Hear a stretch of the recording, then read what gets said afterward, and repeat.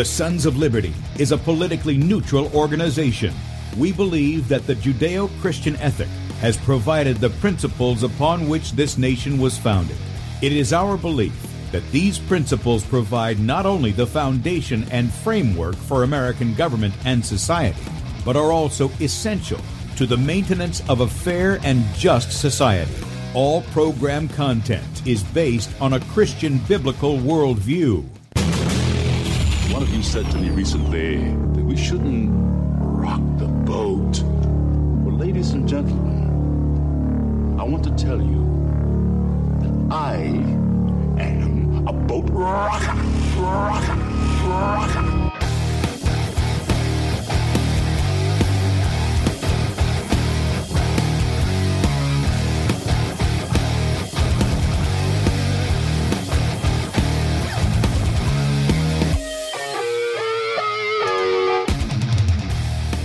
Good day, America. Welcome, Christians, conservatives, constitutionalists, liberals, libertarians, communists, Islamists, LGBTQ, RSTV, WXYZ people, all the boat rockers in the house, and anybody else I may have missed to the Sons of Liberty radio show here on Red State Talk Radio, where we use the Bible and the Constitution, not to see who's on the right or the left, but who is on the straight and narrow. I'm your host, Tim Brown, coming to you live from the U.S.-occupied state of South Carolina, the editor at sonsoflibertymedia.com, and for Muslim friends, I'm the infidel that Allah warned you about. I hold to the book, the Bible, as the authoritative Word of God. Glad that you guys have joined us this morning. If you would like to check us out online, please do so, sonsoflibertyradio.com and also sonsoflibertymedia.com. In fact, if you're listening by way of the radio and you want to watch the video portion of the radio show, that's right, you can see the face that's made for radio. Head over to sonsoflibertymedia.com, and there you're going to see two videos at the top of the page. The one on the left side is Bradley's it's an educational video from yesterday. It's part 2 in the My War series. And by the way, if you scroll down a little bit further on sonsoflibertymedia.com, on the right side of the page, there's Equipping the Saints. You can watch the entire My War DVD series. I think it's like 6 DVDs. You can watch all those there for free. Just click on the Equipping the Saints there on the right, and that'll be the right side of the page and down, 3 or 4 little posts or whatever it is that's there. But this is part 2, so you can catch that up until 3 o'clock today, at which that'll be changed out, or he'll be live. I don't really know. He's in Michigan now, so we'll talk about that in just a second. On the right side of the page is where we're at. Click on the play button, blow up whatever device you've got. Look for the Rumble icon, bottom right-hand corner. Click on that, and you can join us in the chat on Rumble. A lot of friends over there this morning. Good to see you guys. Good morning, and thank you for your support. And then while you're there, please subscribe to the channel, Sons of Liberty Radio Live, Sons of Liberty Radio Live on Rumble, and we appreciate that very much. We're also on beforeitsnews.com, top of the page over there, and then back to sonsoflibertymedia.com. Right up under where we're streaming live is where you can sign up for our email newsletter. Pay no attention to submit your vote here for any of these cats. Oh, my goodness. What candidate do you support in the Republican primaries? Ron DeSantis, Donald Trump, Chris Christie, Nikki Haley, Vivek Ramaswamy. Yeah, if you support any of those guys, if you give your vote to them, you want to talk about a wasted vote? That's it right there. There it is. Any of those cats. You can sign up for this email newsletter. It goes out once a day, late afternoon, early evening. All the articles we have at sonsoflibertymedia.com, including Morning Show Archive. By the way, let me just make a mention of that. This was yesterday's ratifying the original First Amendment. I got somebody who came in. I don't know what was going on. They came into the comment section, and they were like, "Shame on you, Tim and Bradley, you banned me." But they're commenting. They said they made a comment about Chuck Baldwin. Did you guys see anything? I didn't even see anything like that. So they're claiming all this stuff. And I just said, and then they said, and you're talking about the First Amendment. And I'm like, did you listen to the show? It wasn't about the First Amendment. It was about the original First Amendment. So, slow your roll a little bit there. Back the truck up a little bit and stop and think about what you're saying and doing.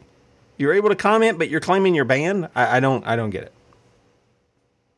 Because if we mute you, and I do mute some people, I mute spammers, I mute people who come in with nasty language, I mute people who will come in and start attacking people if I see it. That's the only people I mute. You can disagree with me. There's plenty of people who come in who disagree with me. I don't mind that. I consider that sort of a sharpening. Sometimes it gets a little frustrating, I'm not going to lie, but I consider that a means of sharpening. Either it's going to correct me or it's going to make me stronger in what I think. So anyway, there that is. I want to highlight just a couple of things. Again, we are promoting Bradley's book, Soldier of the Cross. Yep, I'm going to dump my copy off to him today. Not today, this week. I'm just finishing up the last couple of pages of the book and some things that need to be fixed there. But Soldier of the Cross book is available in the store, $10, or you can get it in the bundle. It starts at $34. That's the book. That's a shirt of your size with the same artwork on it, and the slogan by Peter Muhlenberg on the back, and then the Sons of Liberty tag in black or silver, whichever one you want to do. Okay, and then each of those are available individually. I want to take you over to the schedule. Bradley's already in Michigan. And let's see, what's today? Today's like the 5th, right? So I guess he's got the day off or whatever he's doing there. So I'm assuming he'll be on the radio this afternoon. Assuming. Tomorrow he'll be in Holly Meadows Golf Course. He's not there to play golf, though. 4855 Capac Road. I guess that's how you say that. Capac, Michigan. Capac. Capac, Michigan. Wednesday, December the 6th at 6 to 9. And then on Thursday, Lord willing, the 7th, he and I together are going to be in Caledonia, Michigan. And then on the 8th, that's Friday, we'll be in Marshall, Michigan. I have never been to either of these places. I am going to have thermal underwear. I'm going to have that because I've been told it's really cold. I'm going to have my jacket, and I'm not going to be wearing this. I'm going to be wearing my little skull cap because that thing is perfect no matter if you're in the summer or in the winter. It's just perfect. It's just the right amount of thickness, and so that's what I'll be in. Then. So I'm looking forward to meeting a lot of you, though. I really am. A lot of you I've seen in the chat. Some of you have called in. We've spoken on the phone. Other things like that. And so it's really nice to be able to go and to meet people. And so there have been some people who've made that happen. And from my heart, thank you very much. All right, I want to do a couple of little news items videos before we get in the topic today. But this one I came across the other day. We had a young man on for like 4 shows a couple of years back. I lost all the video on YouTube. It's on my Facebook page, but there's so many of them that YouTube pulled from our channel and from my channel. I mean, they crushed 2 of my channels. I think they crushed 2 of Sons of Liberty, simply because I was having doctors on, licensed doctors, nurses, people who had done the research on exposing what they were doing. And I'm not, you know what?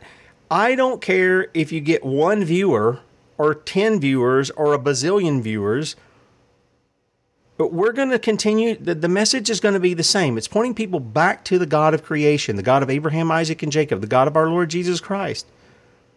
It's always going to be about doing that. It's going to be pointing them back to the Word of God. And so I ran across this video in our Telegram group. This guy was an associate of James Alefantis. Now, if you don't know who that is, which I'm sure many of you do, he's the guy who owns the Comet Ping Pong Pizza there in D.C. He was at the center of the Pizzagate controversy. And I want to say the guy's name we had on was Sean at the time. And Sean had done, he'd put a bunch of stuff together. Videos, images, documents, all this stuff showing exactly what Pizzagate was. Exactly what it was. And there's no question that something was going on there. There's no question. I mean, you have to close your eyes, stick your head in the sand, and plug your ears to not see something nefarious was going on. So, came across this video. And apologize for what the guy says, but nevertheless, this is this guy speaking out on. Hey guys, it's hold on just a second. Let me pull this. Let me pull this up here. Hey guys, it's December. And Rumble does the same thing that YouTube does. It starts just going on its own. So this is an interview with this guy, and I want you to just hear what the guy has to say, because this is largely out of the media again, even out of the alternative media. It's like we can never get justice because we're bouncing from one thing to another, one crime to another crime, to another crime, to another crime, to another crime. And we can never get justice because we don't focus on one crime. And maybe some of us in the media, whether it's alternative or Mockingbird, maybe some of us are guilty for doing that. For that, I apologize. But, maybe some people can focus on one thing and some people can focus on another. Maybe we can do it that way. If they're going to attack on different angles, like we talked about yesterday, maybe we can do the same thing. Here is this video. Listen. December 17th, it's 1-something in the afternoon here, and I'm with JB. And JB's talking to us about who? James Alefonso. James Alefonso. Now JB went to St. Albans. Went to St. Albans. From D.C., and he's got a story to tell us. So let's hear it. Restaurant for Carol Greenwood. Yep. Remember the day James Alefonso walked in the door and asked for a job. Mm-hmm. Carol's son, 11 years old at the time, a friend of mine caught James butt fucking this boy in the kitchen. That's what I'm talking about. That person, his name is Dylan Greenwood, has since committed suicide. I think it was 2 years ago. Mm-hmm. James was one of the dastardly worst person in the world. And yeah, they do bad things. They comment. There are underground rooms, all that stuff. And you've seen that with your own eyes. I've seen that with my own eyes. So you've been below the floor of Comet. It used to be the Thai room. The Thai room before it was Comet. Yes. Yeah. Right by the zoo.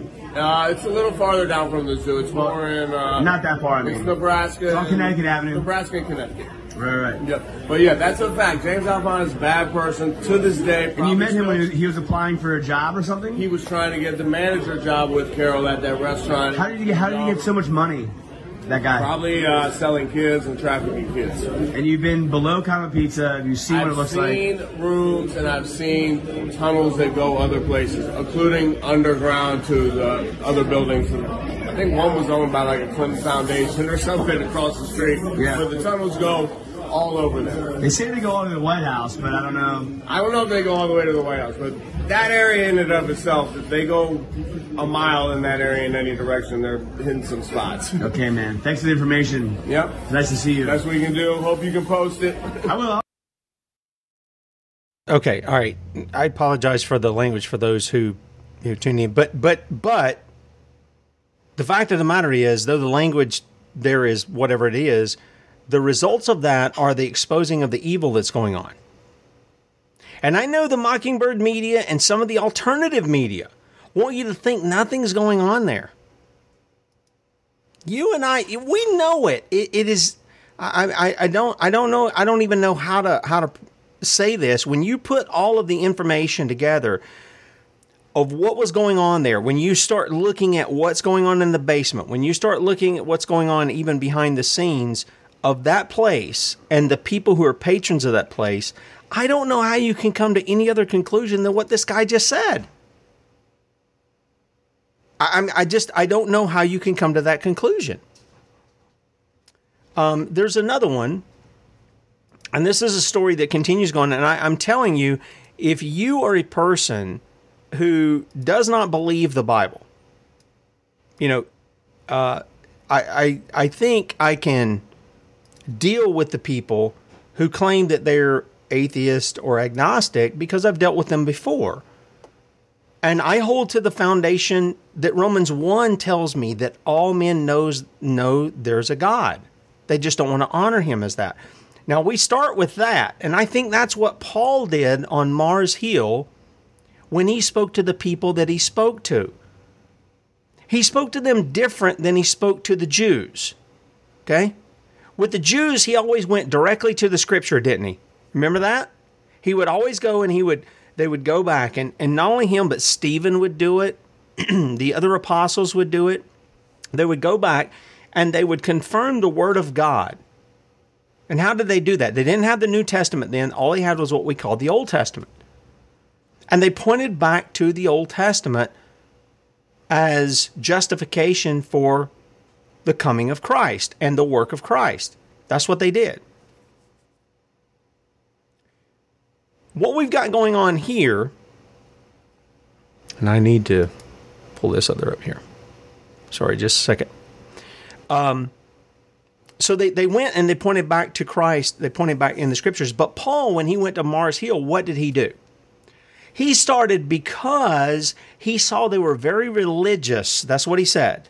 I see you're very religious. He didn't go in to offend them. He wasn't an equal opportunity offender. That wasn't what he went in to do. Now, he knew the gospel would offend. He understood that.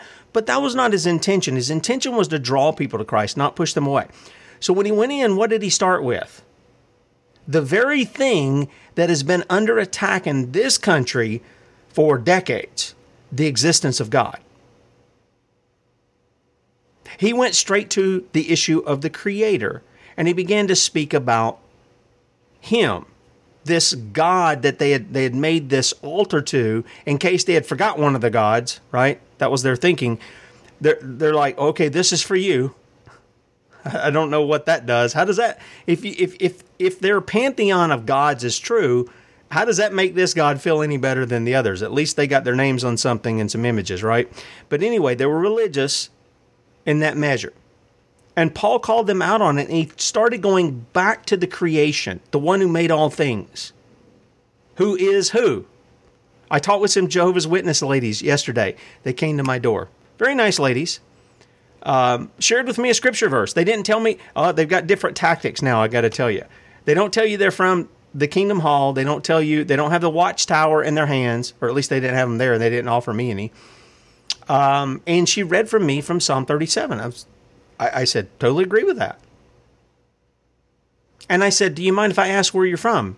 And she goes, well, we're Jehovah's Witnesses. I said, I thought that's probably what you were. And we engaged in a conversation. And I said, I appreciate you sharing those scripture verses. The Word of God's powerful and all of this other. But I said, because you hold a false doctrine, and because you are those who are promoting what the Bible says is Antichrist, I said, I can't embrace that, nor can I wish you, Godspeed as you're doing it. I said, lest I take part in your evils. And I said, go and read 1st and 2nd John.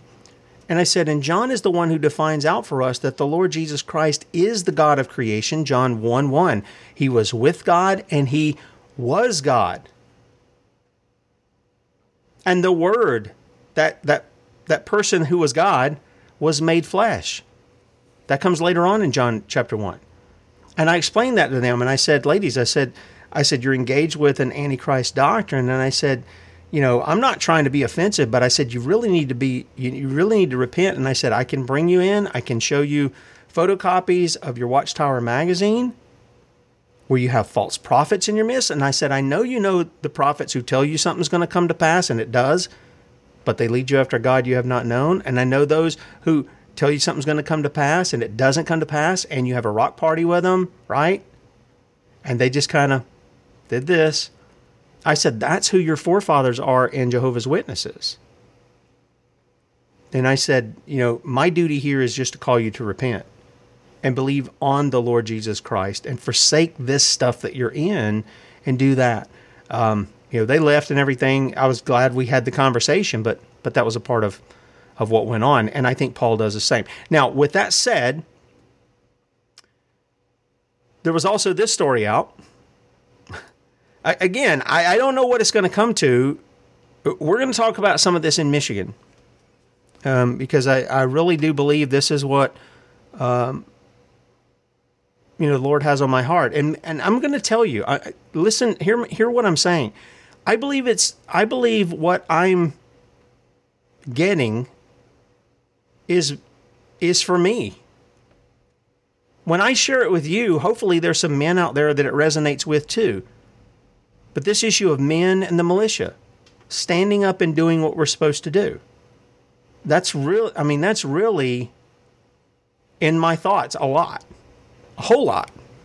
And so that's what I'm going to be sharing in Michigan, Lord willing. This is out of Arizona, and it's not just illegals coming over anymore. Check this out.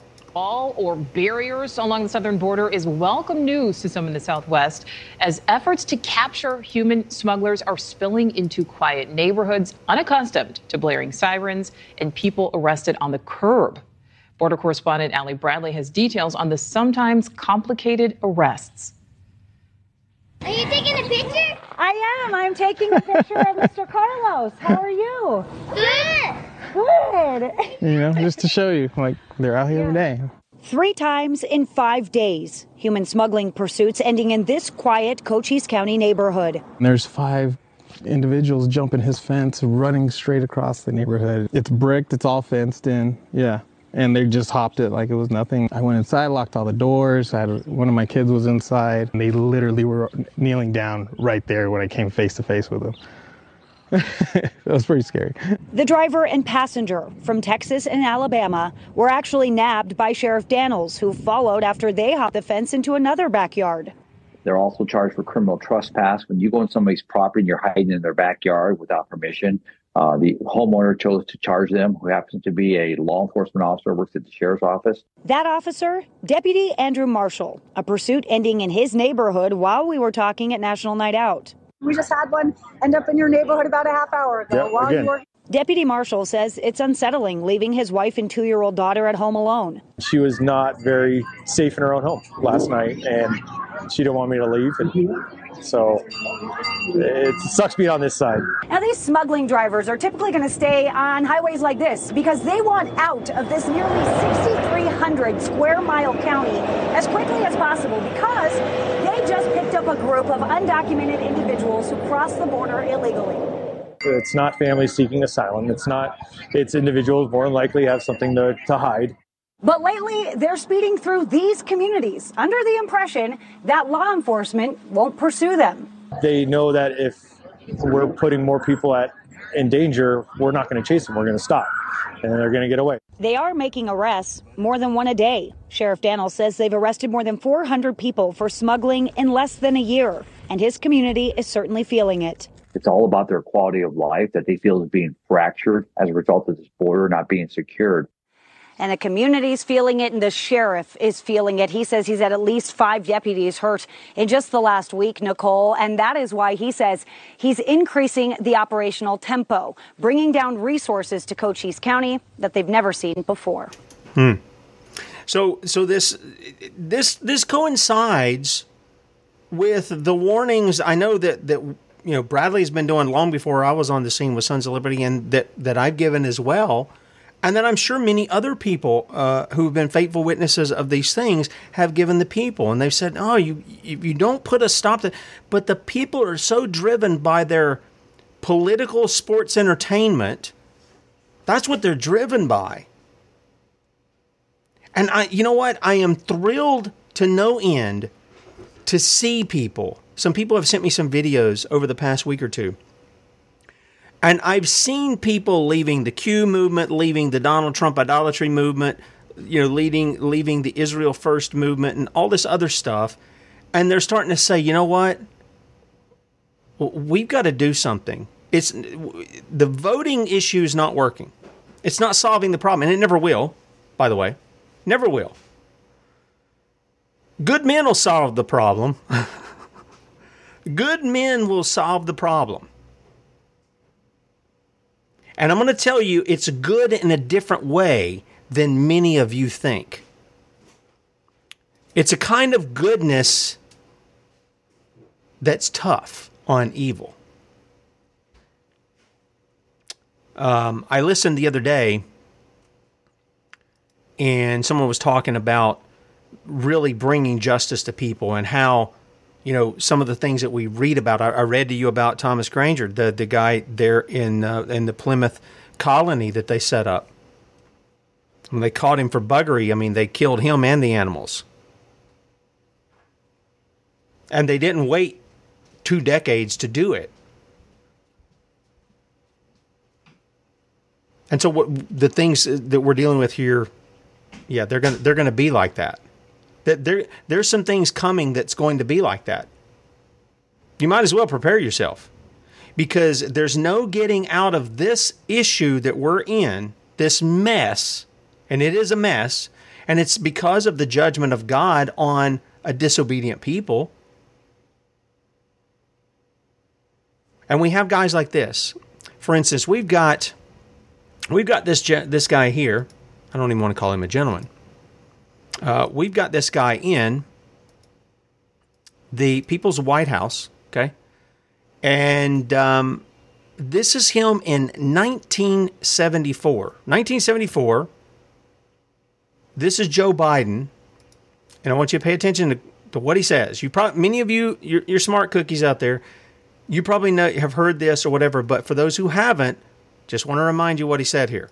That your service in the Senate up to this point has not reflected any particular concern for the larger contributors. Well, the fortunate thing is I didn't have many larger contributors, and the only reason... See, I went to the big guys for the money. I was ready to prostitute myself in the manner in which I talk about it, but what happened was they said, come back when you're 40, son, and so I had to go out...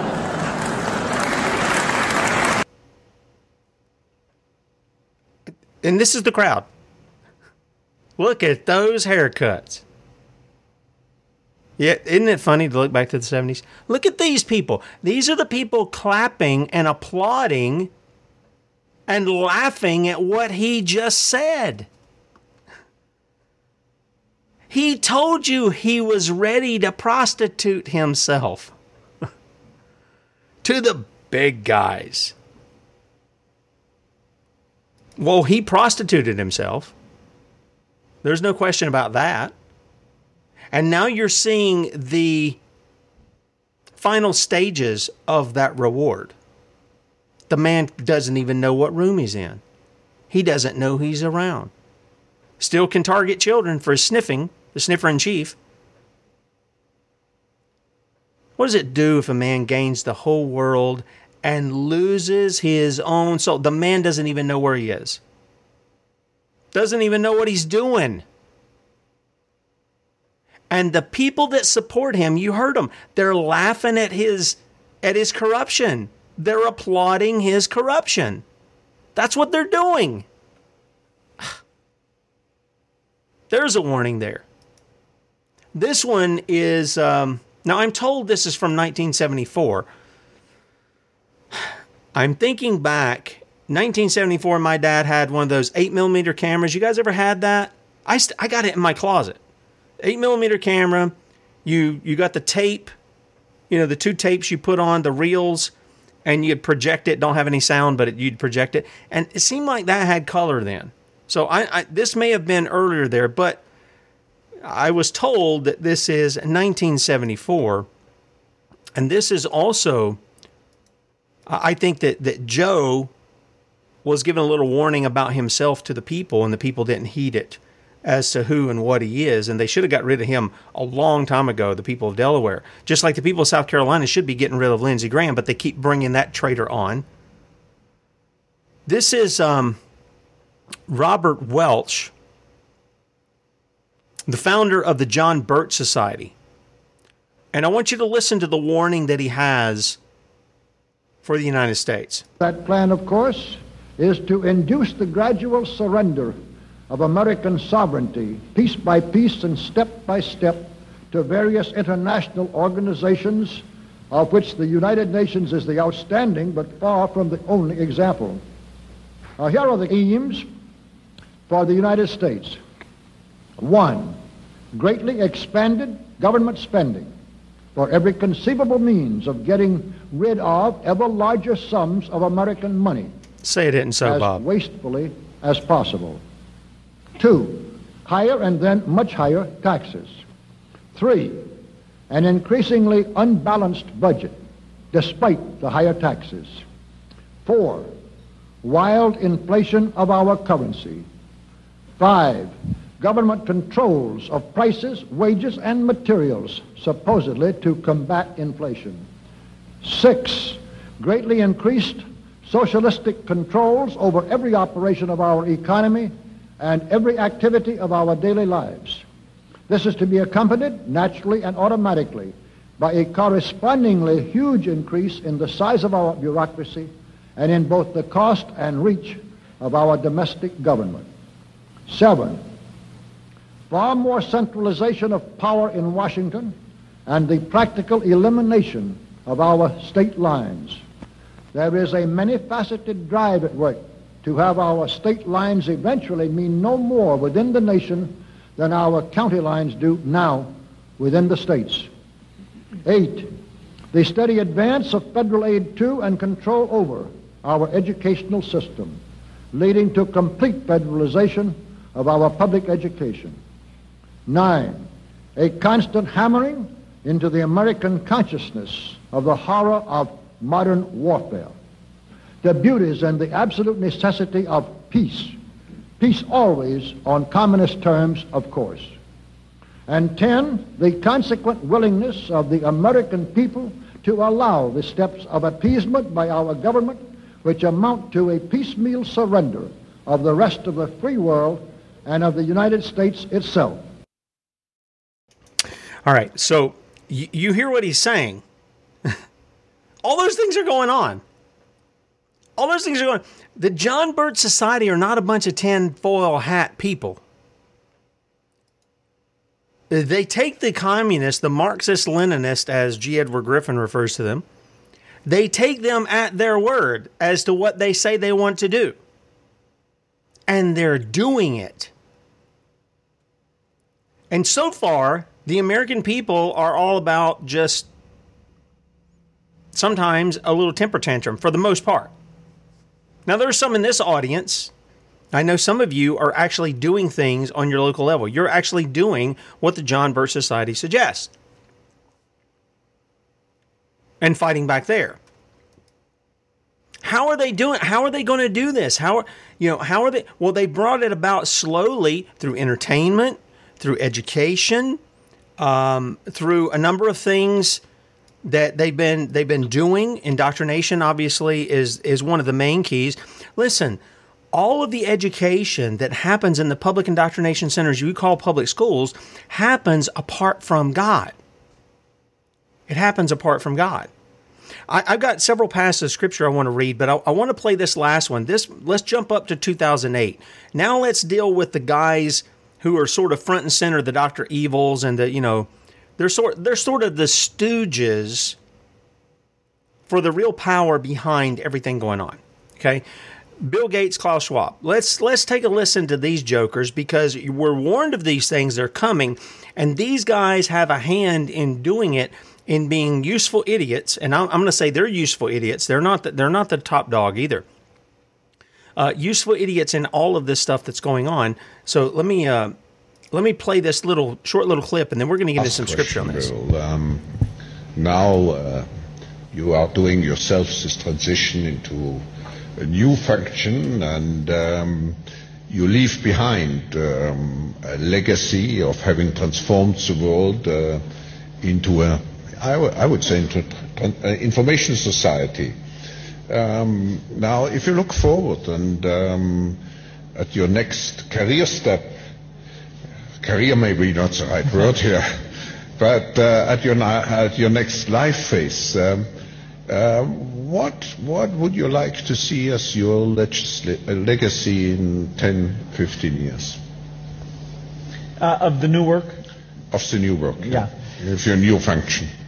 Well, I set very ambitious goals because I'm quite optimistic. If you look at, say, the 20 diseases that our global health program goes after, I'd hope that within 15 years, over half of those, we could have had a very dramatic impact.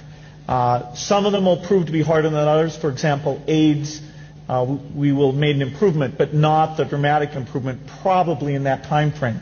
Malaria, perhaps, and a number of the other ones, we have things in the pipeline. So, huge change in the mortality rates in developing countries, which then has this effect of reducing population growth. That's this big benefit that then makes everything like education and nutrition a lot easier. So I have very high expectations there. And we actually use these dashboards internally at the foundation to make everything be quite numeric. We're trying to be rigorous about that and even share those so that people can see, oh, you fell short of what you had in mind, and then we get to explain if we have any lessons that might be learnable from other foundations. So I think There's some things about how we go about things that I hope those learnings can have an impact. There's the specific work in the different divisions, health, development, and the U.S. education work.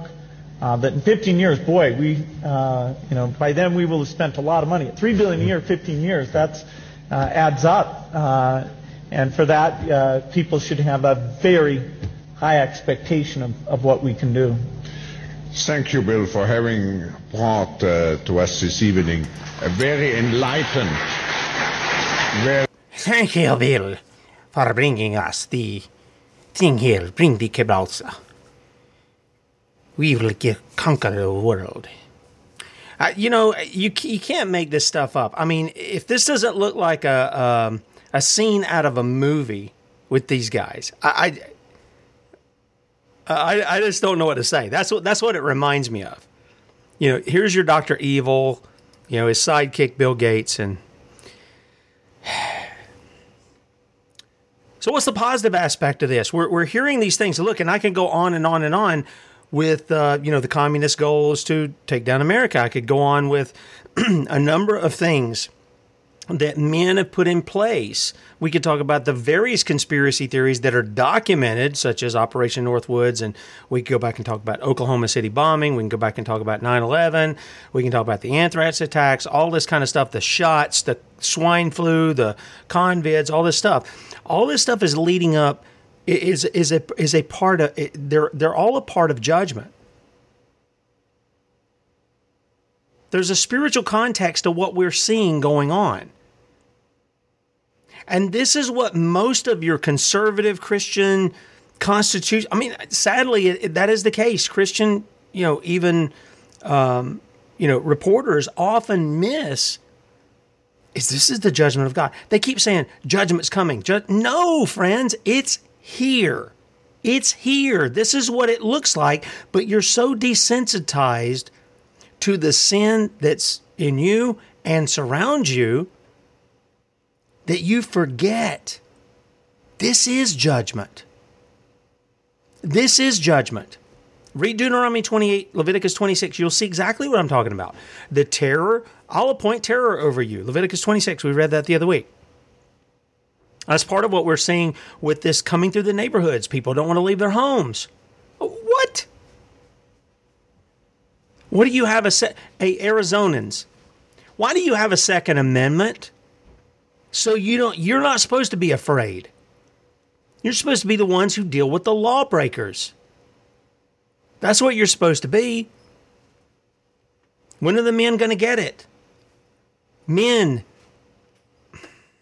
God's given you the authority. He's given it to you. 1 Corinthians 11, Genesis chapter 1, Article 1, Section 8, Clause 15 and 16. He's given that authority to you. And this is why, man, it weighs heavy on my own head. Because I am a man. I know I'm a man. I don't think I'm a woman.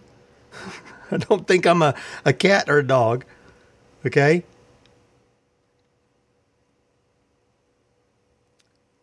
But let's look at how these kinds of things were confronted. I want to go to Joshua chapter 1 first. We're going to read the chapter here. And I want you to listen to what happens here. Because again, I could go through Joshua and all of the Zionists who are listening, all the Israel first because they're the chosen people of God, blah, blah, blah, blah, all this nonsense. And it is nonsense, okay? You need to understand that Joshua wrote confirming that God confirmed all the covenant, all the promises of the covenant that he made with Abraham and with the fathers. He confirmed that in giving them all the land that they had. That's in the book of Joshua. But they didn't keep his covenant. Does that make God any less faithful in keeping that covenant? Nope. And he said, what about it if they didn't keep it? He would utterly destroy them. Utterly destroy them. That's what God said, not what I said. That's not my interpretation. That's what he said. And here's what we read in Joshua. After the death of Moses, the servant of the Lord, it came to pass that the Lord spake unto Joshua, the son of Nun, Moses' minister, saying, Moses my servant is dead. Now therefore arise, go over this Jordan, thou and all this people, unto the land which I do give to them, even to the children of Israel. Every place that the sole of your foot shall tread upon, that have I given unto you, as I said unto Moses. For the wilderness and this Lebanon, even unto the great river, the river Euphrates, all the land of the Hittites, and unto the great sea toward the going down of the sun, shall be your coast. There shall not any man be able to stand before thee all the days of thy life. Boy, how would you like to have a promise like that from the Lord? I'm giving you all this land, Joshua. Ain't gonna be a man in the land to stand in your face. As I was with Moses, so I will be with thee. That's a great promise too. Joshua had already seen how God had worked through Moses. I will not fail thee nor forsake thee. Be strong and of a good courage. And if you get nothing today, friend, listen, if you are my brother or sister in Christ, if you're outside of Christ, I've got a message for you, and that's to repent, turn from your sin, and put your faith in Christ and bow your knee to King Jesus. But if you're my brother and sister, I want you to take notice of that. Be strong and of a good courage.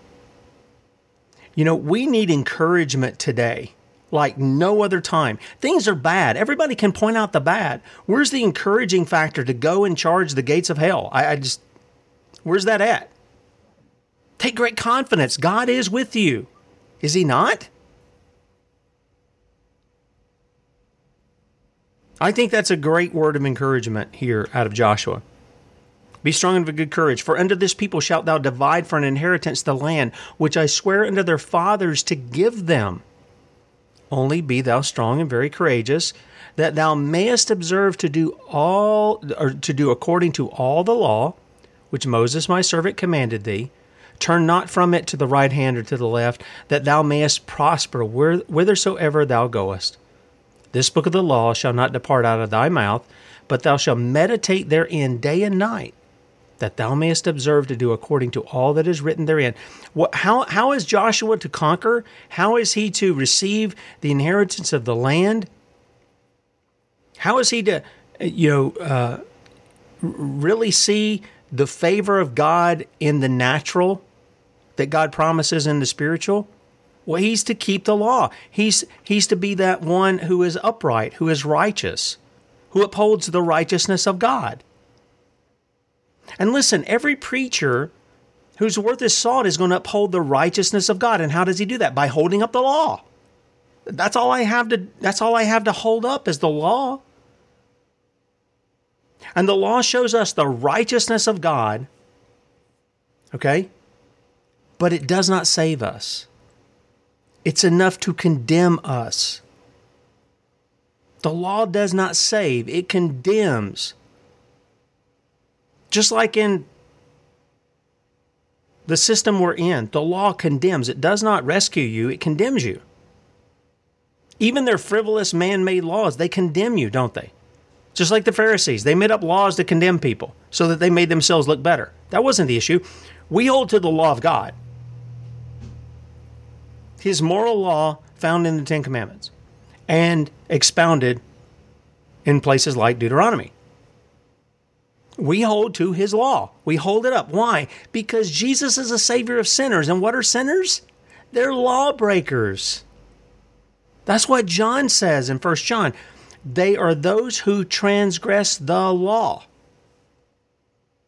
I have no gospel for people who are not sinners, of which there are no people on the earth who are not. I have no gospel for you if you're not a sinner. This is why Jesus had to come and to give himself as a ransom for sinners. He says, have not I commanded thee? Verse 9, be strong and of a good courage. He's already said this. This is the third time he's said this. Be not afraid. Joshua, I want you to get this in your head. I'm with you. There's no need for you to fear the enemy at all. And you know what?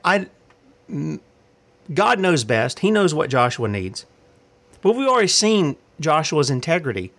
He was the one who came with Caleb and said, giants are a piece of cake, man. God's given us this land. This is what we're going to take. Be strong and of a good courage. Be not afraid, neither be thou dismayed. For the Lord thy God is with thee, whitherso thou goest. And Joshua commanded the officers of the people, saying, he took what God gave him and he passed it on to faithful men, just like we're told to do with elders in the New Testament. Joshua was doing it with these guys, commanding the officers of the people, saying, pass through the host, and command the people, saying, prepare you victuals, for within 3 days ye shall pass over this Jordan to go into possess the land which the Lord your God giveth you to possess it. And to the Reubenites and the Gadites and half the tribe of Manasseh spake Joshua, saying, remember the word which Moses the servant of the Lord commanded you, saying, the Lord your God hath given you rest, and hath given you this land. Your wives, your little ones, your cattle shall remain in the land which Moses gave you on the side of Jordan, but ye shall pass before your brethren armed. All the mighty men of valor, and help them. Oh, Tim, that sounds very unchristian. We're supposed to be, we don't need guns. We don't need arm. What? You've got wicked men you have to deal with. Until the Lord hath given your brethren rest, as he hath given you, and they have also possessed the land which the Lord your God giveth them, then ye shall return into the land of your possession, and enjoy it, which Moses the Lord's servant gave you on this side Jordan, toward the sun rising. And they answered Joshua, saying, all that thou commandest us we will do, and whithersoever thou sendest us we will go. According as we have hearkened unto Moses in all things, so will we hearken unto thee. Only the Lord thy God be with thee, as he was with Moses. Whosoever he be that doth rebel against thy commandment, and will not hearken unto thy words in all that thou commandest him, he shall be put to death. Only be strong and of a good courage. He finishes out with that. Listen, God is one who encourages and edifies and comforts, and that's the old word. There was a picture years ago that I saw, and it was of a king. I forget the king's name. Some of you may have seen the picture, but he is on his horse, and there's a couple of his soldiers running in front, like alongside his horse, and he's got his sword, and he's taking the flat of the sword and he's pushing them in the back. And the title was, this king's name comforts his soldiers.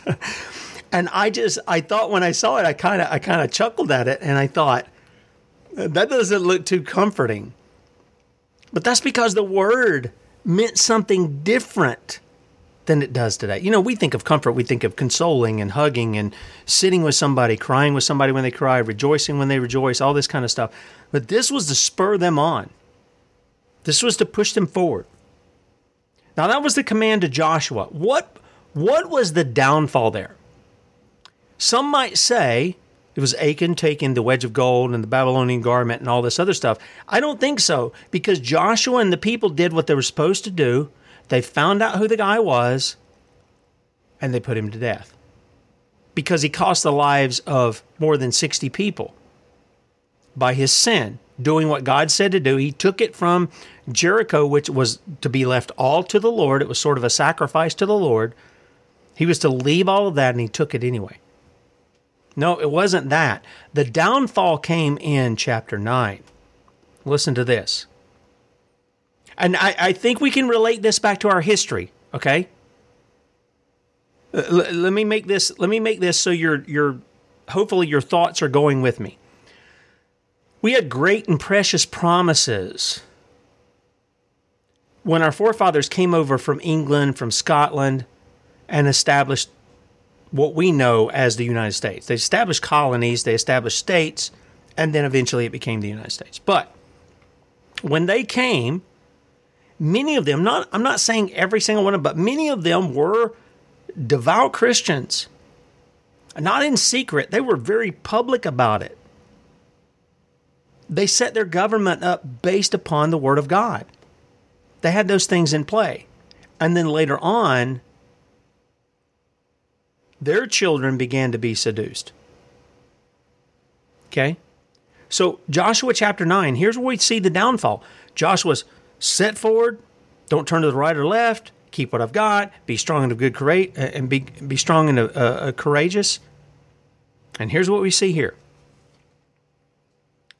And it came to pass when all the kings which were on this side Jordan, in the hills and in the valleys and in all the coasts of the great sea over against Lebanon, the Hittite, the Amorite, and the Canaanite, the Perizzite, the Hivite, and the Jebusite heard thereof, that they gathered themselves together to fight with Joshua and with Israel with one accord.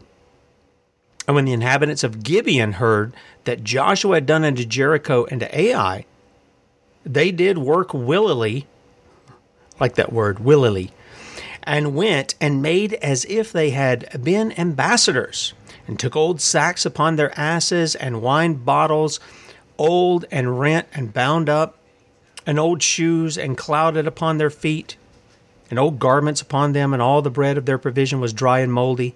And they went to Joshua. So they're going in deception. Does this sound familiar to anybody? They're going with deceptive intentions to save their own skin. And they went unto Joshua unto the camp at Gilgal, and said unto him and to the men of Israel, We be come from a far country. Now therefore, make ye a league with us. And the men of Israel said unto the Hivites, Peradventure ye dwell among us, and how shall we make a league with you? And they said unto Joshua, We are thy servants. And Joshua said unto them, Who are ye, and from whence come ye? And they said unto him, From a very far country. Thy servants are come because of the name of the Lord thy God. And they knew who it was. Look at that. That's capital Lord. That's Yahweh. The name of Yahweh thy God. They know his name. Wish the people of the United States would know the name of Yahweh. For we have heard the fame of him, and all that he did in Egypt, and all that he did to the 2 kings of Amorites that were beyond Jordan, to Sihon king of Heshbon, and to Og king of Bashan, which was at Ashtaroth. Wherefore our elders and all the inhabitants of our country spake to us, saying, Take victuals with you for the journey, and go to meet them, and say unto them, We are your servants, therefore now make ye a league with us. See, they've got these foreigners coming in, wanting to save their own necks, and they want them to enter into a covenant with them, which the Lord forbid them to do. Okay? But the Israelites think they're not a part of the land that they're going in to take over. This our bread we took hot for our provision out of our houses on the day we came forth to go unto you, but now, behold, it is dry and is moldy. And these bottles of wine which are filled were new, and behold, they be rent. And these our garments, and our shoes are become old by reason of the very long journey. And the men took their victuals, and asked not counsel at the mouth of the Lord. And Joshua made peace with them, and made a league with them, and let them live. And the princes of the congregation sware unto them. And it came to pass, at the end of 3 days, after they had made a league with them, they made a covenant with them, that they heard that they were their neighbors. They didn't do their due diligence to find out about these people, and that cost them greatly. And they that dwelt among them. And the children of Israel journeyed and came into their cities on the 3rd day, and their cities were Gibeon, Shephirah, and Beroth, and Kirjath-jearim. And the children of Israel smote them not. They honored their word, okay, because the princes of the congregation had sworn unto them by the Lord God of Israel. And all the congregation murmured against the princes. But all the princes said unto all the congregation, We have sworn unto them by the Lord God of Israel. Now therefore we may not touch them. They took that word serious. Even though they shouldn't have done it, they did take their covenant serious. So they found another way around it. This we will do to them. We will even let them live, lest wrath be upon us, because they knew that God saw what they did, because of the oath which we swear unto them. See that? God pays attention to what you say. This is why I'm going to tell you, it's why it's a serious thing to draw somebody in to an oath. Jesus says don't take them. Let your yes be yes and your no, no. Either you have integrity or you don't. When you make these oaths, you better keep them. Why? Because God will hold you accountable to your words. He's going to hold all these politicians to their oaths. He's going to, one way or the other. And Joshua and the people of Israel knew this. Now, I'm going to hang over just a little bit, so if you want to pick up on this. I want to finish reading this and a couple of more passages here. So if you want to pick that up, sonsoflibertymedia.com, beforeitsnews.com, or Rumble, Sons of Liberty Radio Live. And then, Lord willing, I'm going to be back with you in the morning, 6 a.m. bright and early. Don't miss Bradley at 3. Talk to you then. Okay, want to welcome everybody coming over from Red State Talk Radio, and I want to get right back to this because I want you to see there's a place where God leads and He directs, and if you're seeing with me, you can see in history where He established us, and then there's this really strong Christian heritage that's established, and over the centuries since then, and we're talking 400 or 500 years, it's been watered down. That covenant has been watered down. Okay? Look at this. And the princes said unto them, let them live, but let them be hewers of wood and drawers of water unto all the congregation, as the princes had promised them. And Joshua called for them, and he spake unto them, saying, wherefore have ye beguiled us, saying, we are very far from you, when ye dwell among us? Now therefore, ye are cursed, and there shall none of you be freed from being bondmen. They escaped with their lives, right? But they ended up being slaves, these people, these Gibeonites.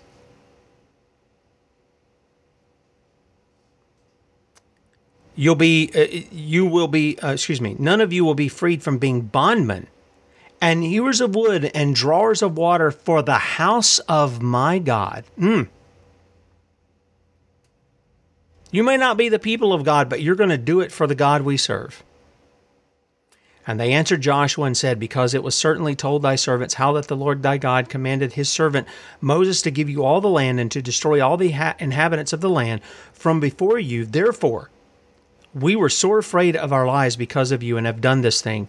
And now, behold, we are in thine hand, as it seemeth good and right unto thee to do unto us do. These are people that know they're slaves. They just willingly just submit to that slavery, don't they? And so did he unto them, and delivered them out of the hand of the children of Israel, that they slew them not. And Joshua made them that day hewers of wood and drawers of water for the congregation and for the altar of the Lord, even unto this day, in the place which he should choose.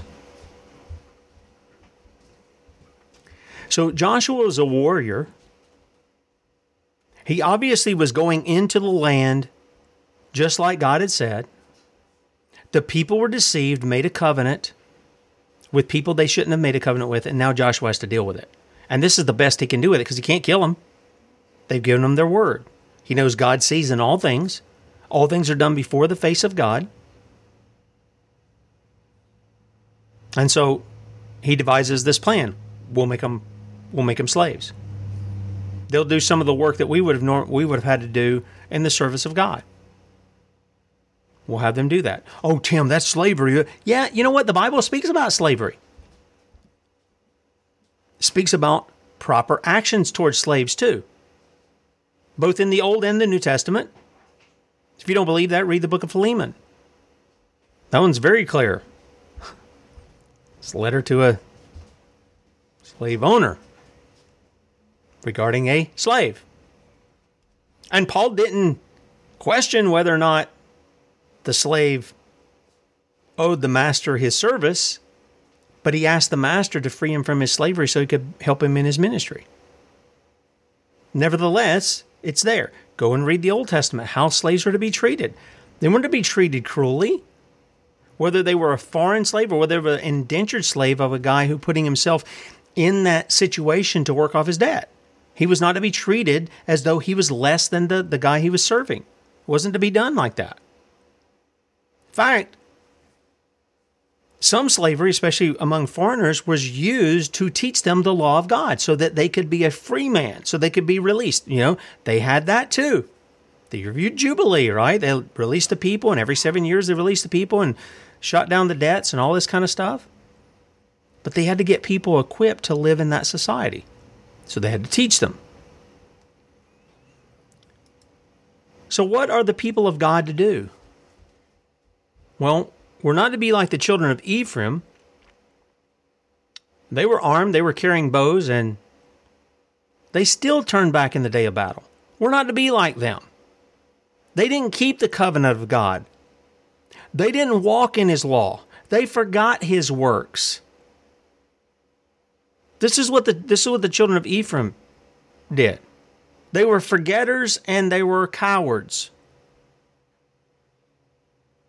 And that usually goes hand in hand, doesn't it? If you don't know who you are, if you don't know where you come from, what's the point in losing your life over something? Right? You really have nothing. I think that's why a lot of young people are just completely lost today. They don't see their purpose in life because they haven't been taught it.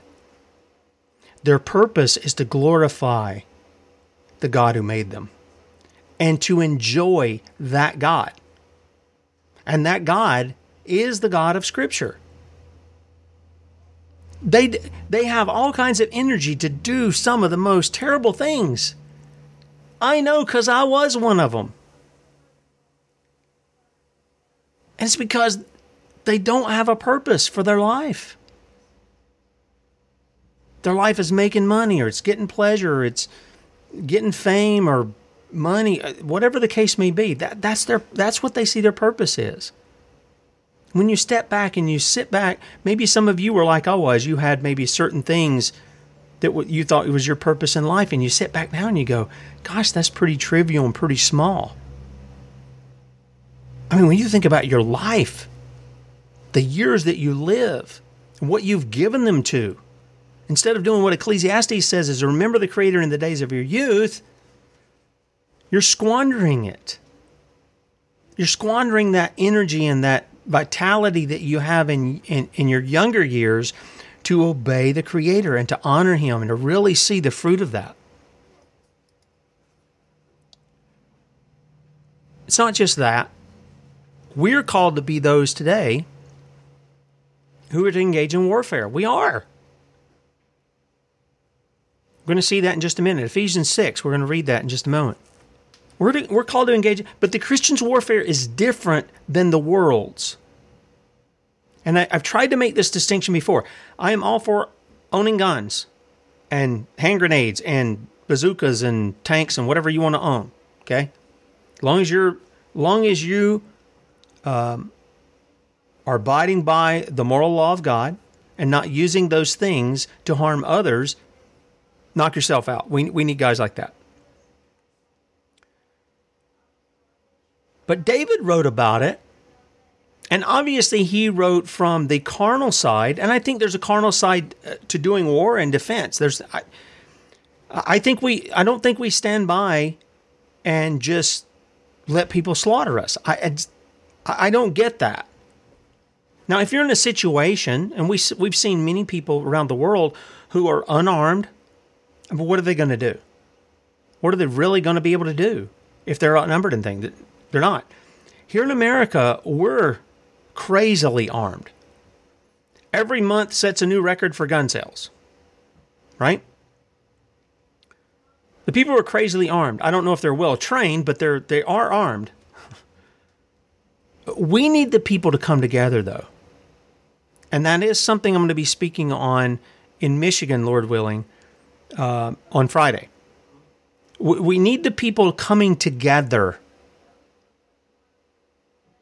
You know, the scriptures are not about Lone Ranger Christians. It's about a church. It's about a body. It's about a group of people, like-minded, under the same king. That's what it's about.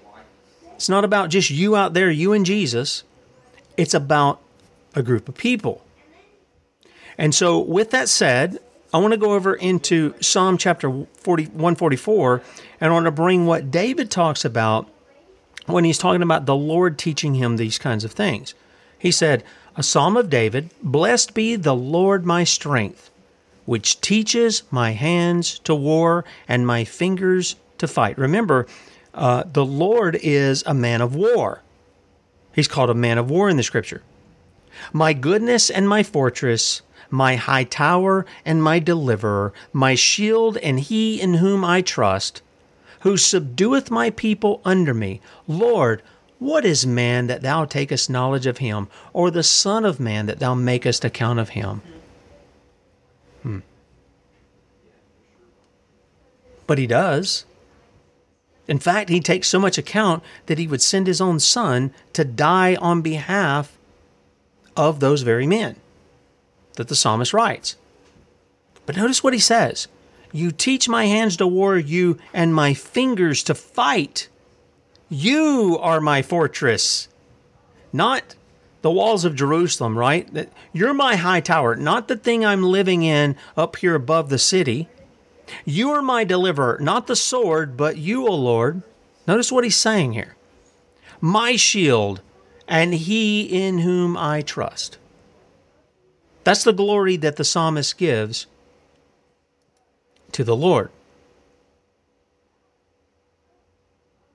And then echoing off of that, we come to the New Testament. Ephesians chapter 6. And again, I want this to be edifying. You know, I was praying with my son this morning, and one of the things that often comes to mind in praying for him is that God, guard his tongue from idle speech, and let what comes forth be edifying to the hearer. Okay, and that's one thing that I desire for myself, that what I say would be edifying to the hearer. And what we see when we go over into Ephesians chapter 6. I was going to go down here just to the armor of God, but I can't help but see all this other that goes in place of the things that we're talking about. Children, obey your parents in the Lord. Why? It's right. It's the right thing to do. This is right. Obey them in the Lord. Honor your father and mother, which is the first commandment with promise, that it may be well with thee, and thou mayest live long on the earth. I don't know how many parents have their kids listen to the show or whatever, but if your children listen. If you want to live a long life, this is a promise from God. Look at what it says. Is that not his promise? It's the first commandment with promise. He promised they would live long in the land the Lord their God was giving them. Now he just says, thou mayest live long on the earth. Why? Because God's given his people the earth, not a postage stamp piece of land in the Middle East. Hello?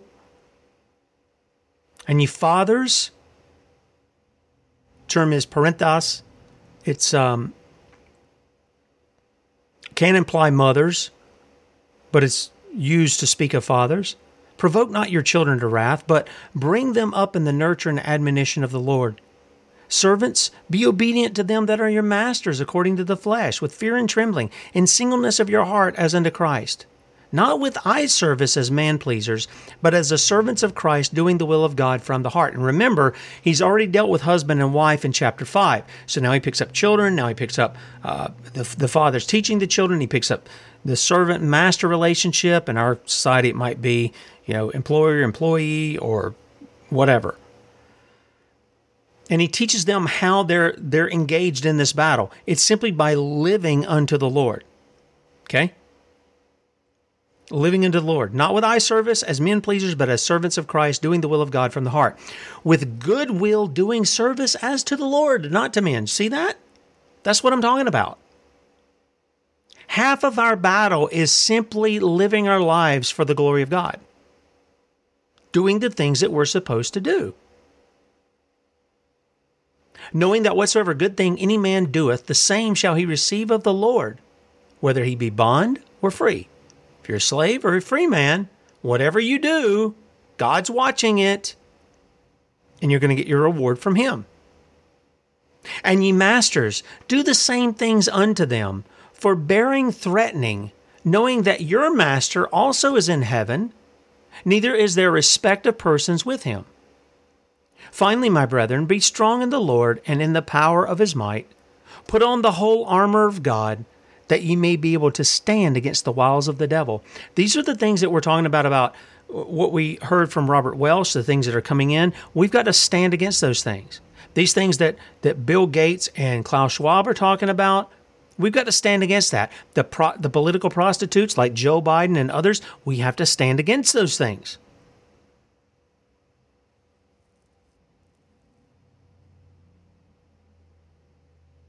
And we have to stand against the things that are directly attacking us, that doesn't even have a face. Our own flesh, our own temptations. James chapter 1. Let me just throw this in. Do you know you don't even need the devil to help you sin, nor demons or any of that other. You don't. Your own flesh will drive you into that. Read James chapter 1. Man's enticed by his own lusts. And when it's fully formed and it gives birth, what is it? Death.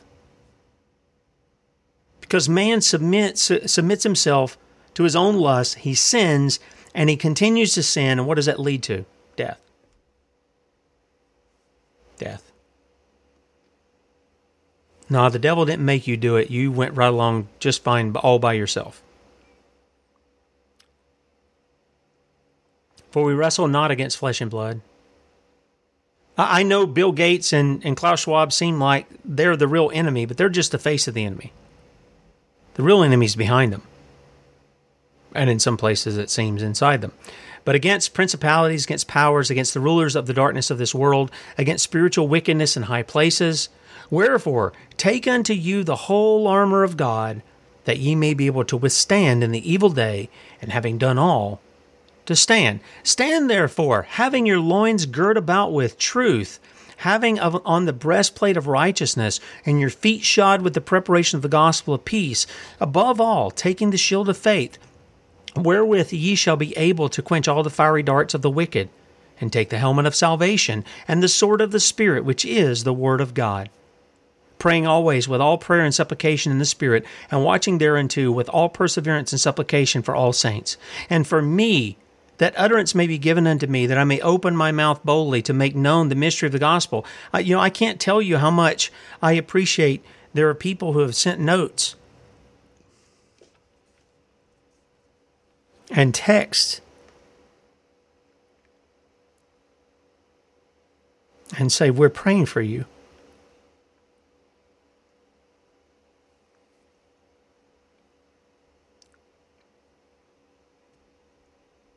It's very encouraging. Those are very encouraging words. They may not seem much to somebody to tell you that, but if it's genuine, and they're really doing that, they're praying with you, not for you. They're praying with you. It's very encouraging to hear. With all the warnings that have been going on, don't you think it's time that the voice of the redeemed is heard? The scripture says, let the redeemed of the Lord say so.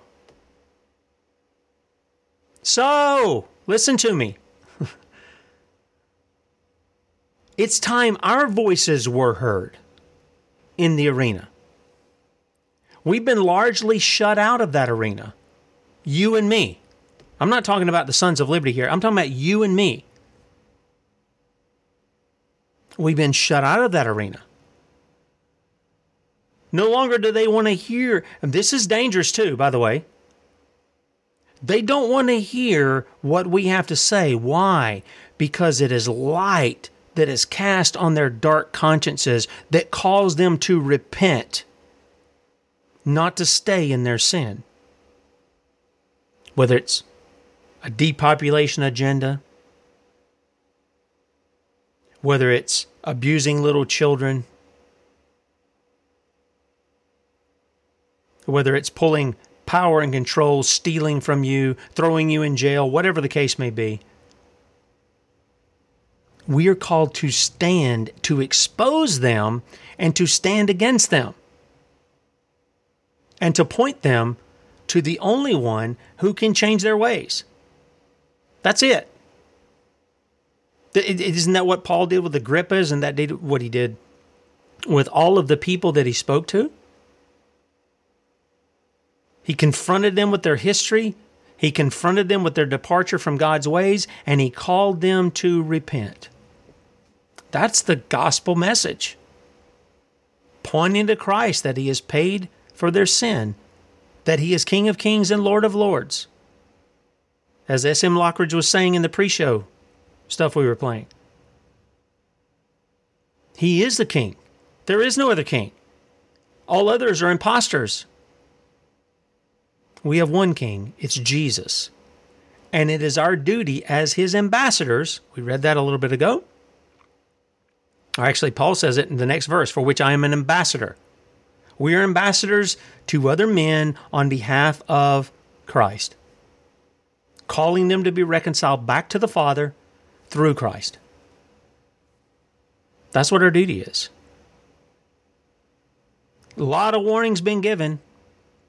A lot of things that we see right in front of us that's going on from those warnings 20, 30, 40, 50, 60, 70, 80 years ago. Some of them 3,500 years ago, Deuteronomy and Leviticus. Isn't it time that the people of God repent and that the world hear the word of God? Yep, I think it is. I think it is. Bradley be with you at 3 o'clock Eastern, sonsoflibertymedia.com, and then, Lord willing, we'll be back with you in the morning, bright and early, 6 a.m. Talk to you then.